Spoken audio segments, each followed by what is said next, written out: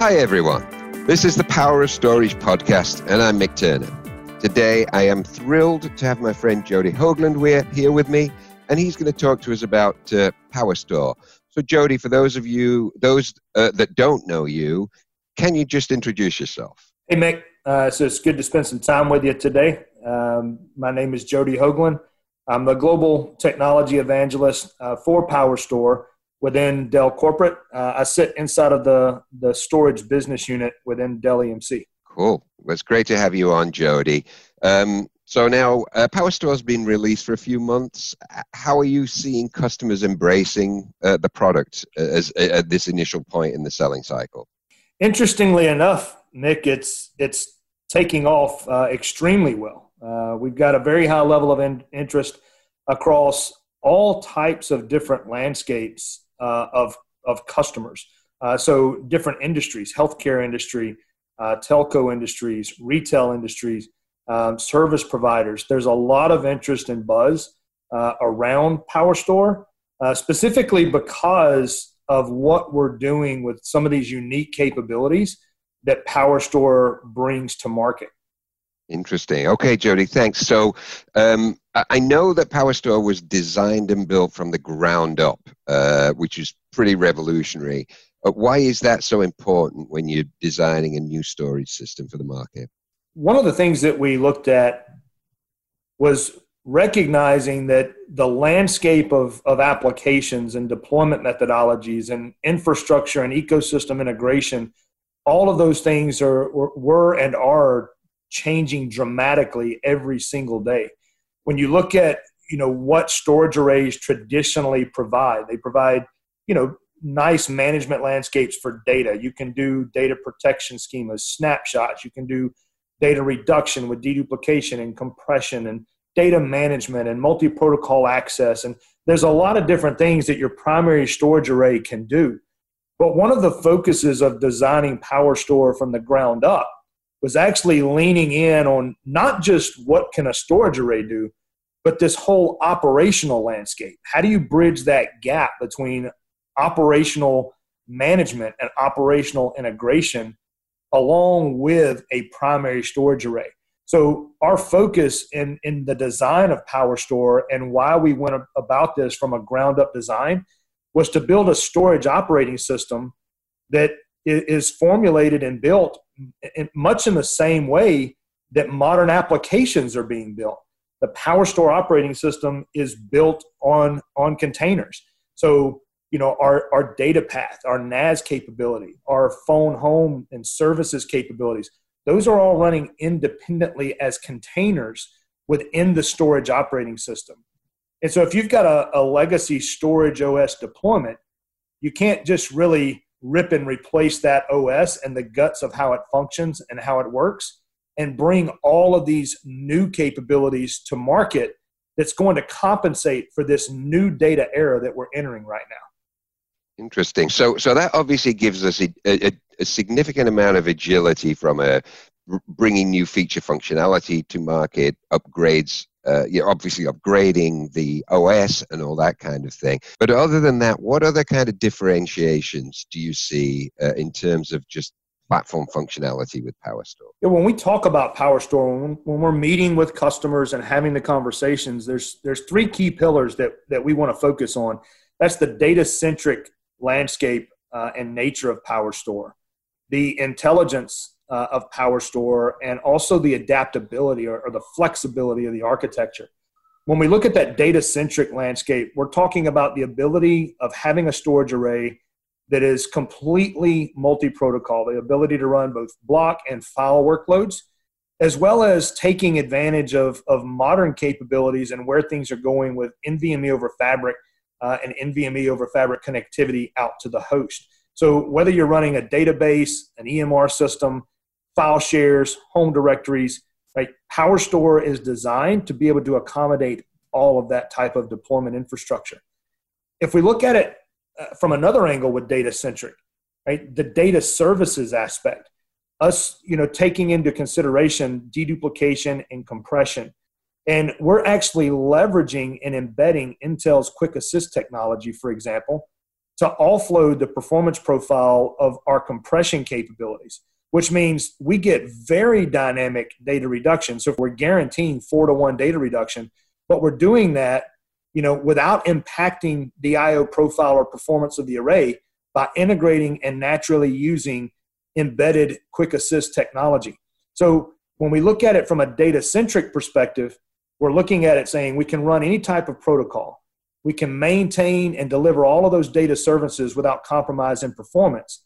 And simultaneously, we're now delivering the capability of having a scale-out environment. So we can actually scale up by adding additional capacity to a single PowerStore appliance, but we can also scale out by adding more appliances to the cluster. So it's very dynamic as far as this data-centric focus and how you manage data within the platform. The intelligence aspect, when we take a look at that, there's two angles. The first angle is outside of the array.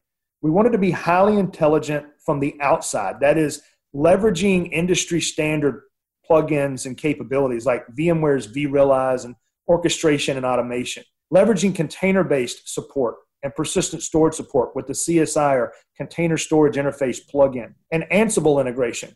Right? We launched the box on May the 5th, and on May the 6th, we had our Ansible module up inside of GitHub. Right? So we're committed to that support of having intelligent capabilities and programmability from the outside of the array. But we didn't stop there. We wanted to be intelligent on the inside as well. So, number one, we are open from a RESTful API perspective. So customers that want to do their own development against us or writing applications against us, they have a full open set of RESTful APIs. They can also leverage the CLI. If they want to do shell scripting, right, they can program against the storage array as well. So it makes it very seamless when you're looking at how do you program against the array. When we look at this from a programmability perspective and the internal nature of that, is we've built in machine learning capabilities that allows us to do autonomous data placement capabilities. So when you're managing a cluster that has multiple appliances within the cluster, as a customer or as a systems administrator, how many decisions do you have to make on where that data goes and where that data lives when you go to create that volume? Well, we make that very straightforward and streamlined with PowerStore, leveraging those machine learning capabilities. We have the ability to do autonomous data placement. You go in, say, hey, I want to create a new volume. There literally is an option in the interface, in the GUI, that says auto, right? And it will deploy that workload at the right place. Another aspect of that is not just data placement at time of creation, but if you're expanding the cluster, we have literally built plug and play capabilities into this environment. So our customers can literally plug in a new PowerStore appliance, apply power, plug it into the network, and we have a discovery tool that will detect that new appliance, ingest it into the cluster, build out the IP addresses, bring everything online, join it to the cluster, and within a matter of minutes, it's up and running and available, completely simplifying because of the intelligence that we've built into the array. Yes, I have to say, I love the scale-out message, the native container-based architecture, and obviously it's built with a very kind of simplistic user interface is a core component of any kind of mid-range array. But I have heard in the announcement of something called AppsOn. Perhaps you could give us a very brief preview of what AppsOn is and why we did it. So I mentioned those three pillars, the data-centric, the intelligence, and the adaptability. That AppsOn functionality falls into that adaptability category. I started off this conversation talking about developing PowerStore as a container-based operating system. So that gives us a very flexible way of deploying. We can deploy PowerStore T, which is a standard storage array deployment methodology. And then we have PowerStore X. And PowerStore X, that's where AppsOn comes into play. PowerStore X is a storage array physically. It's the same sheet metal that PowerStore T runs on, except now we literally are running the ESXi hypervisor from VMware on bare metal. When we do that, now we have a virtualized instance of PowerStore that runs in that infrastructure.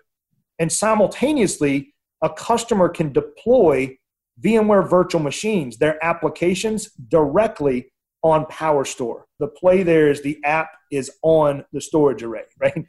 But when we look at that, it sounds hyper-converged-esque, right, Mick? It kind of looks like, exactly. Hey, this is hyper-converged. But the reality is when we look at hyper-converged workloads, those workloads are highly performant and need very dynamic, scalable CPU and memory. But when a customer says, look, I just need to grow the storage environment inside of PowerStore and PowerStore X, we can run a subset of virtual machines that have a static CPU and memory profile, but perhaps they need petabyte scale storage.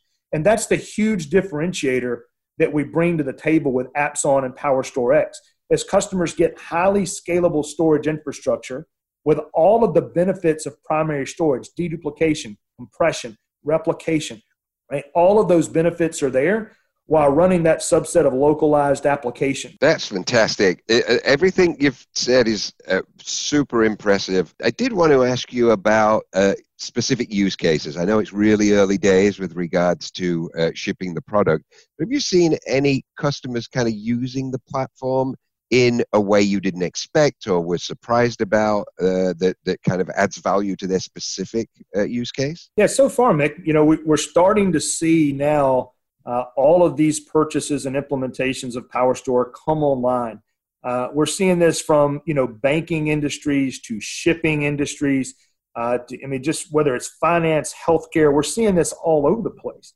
But one of the things I think that if you ask me what surprises you most about use cases, Mick, there was one customer in particular having a conversation with, and they were very intrigued about PowerStore X and this deployment methodology, leveraging a VMware implementation and being able to stand that up at their edge base or their retail locations. And in this particular case, there are many, many, many different stores or retail outlets that this customer has. And the customer was explaining to me how their current methodology of leveraging three-tier architecture, which they need, because the reason they're pursuing three-tier architecture is because of the need for highly scalable storage, right? And so that's continuing their momentum in this three-tier design.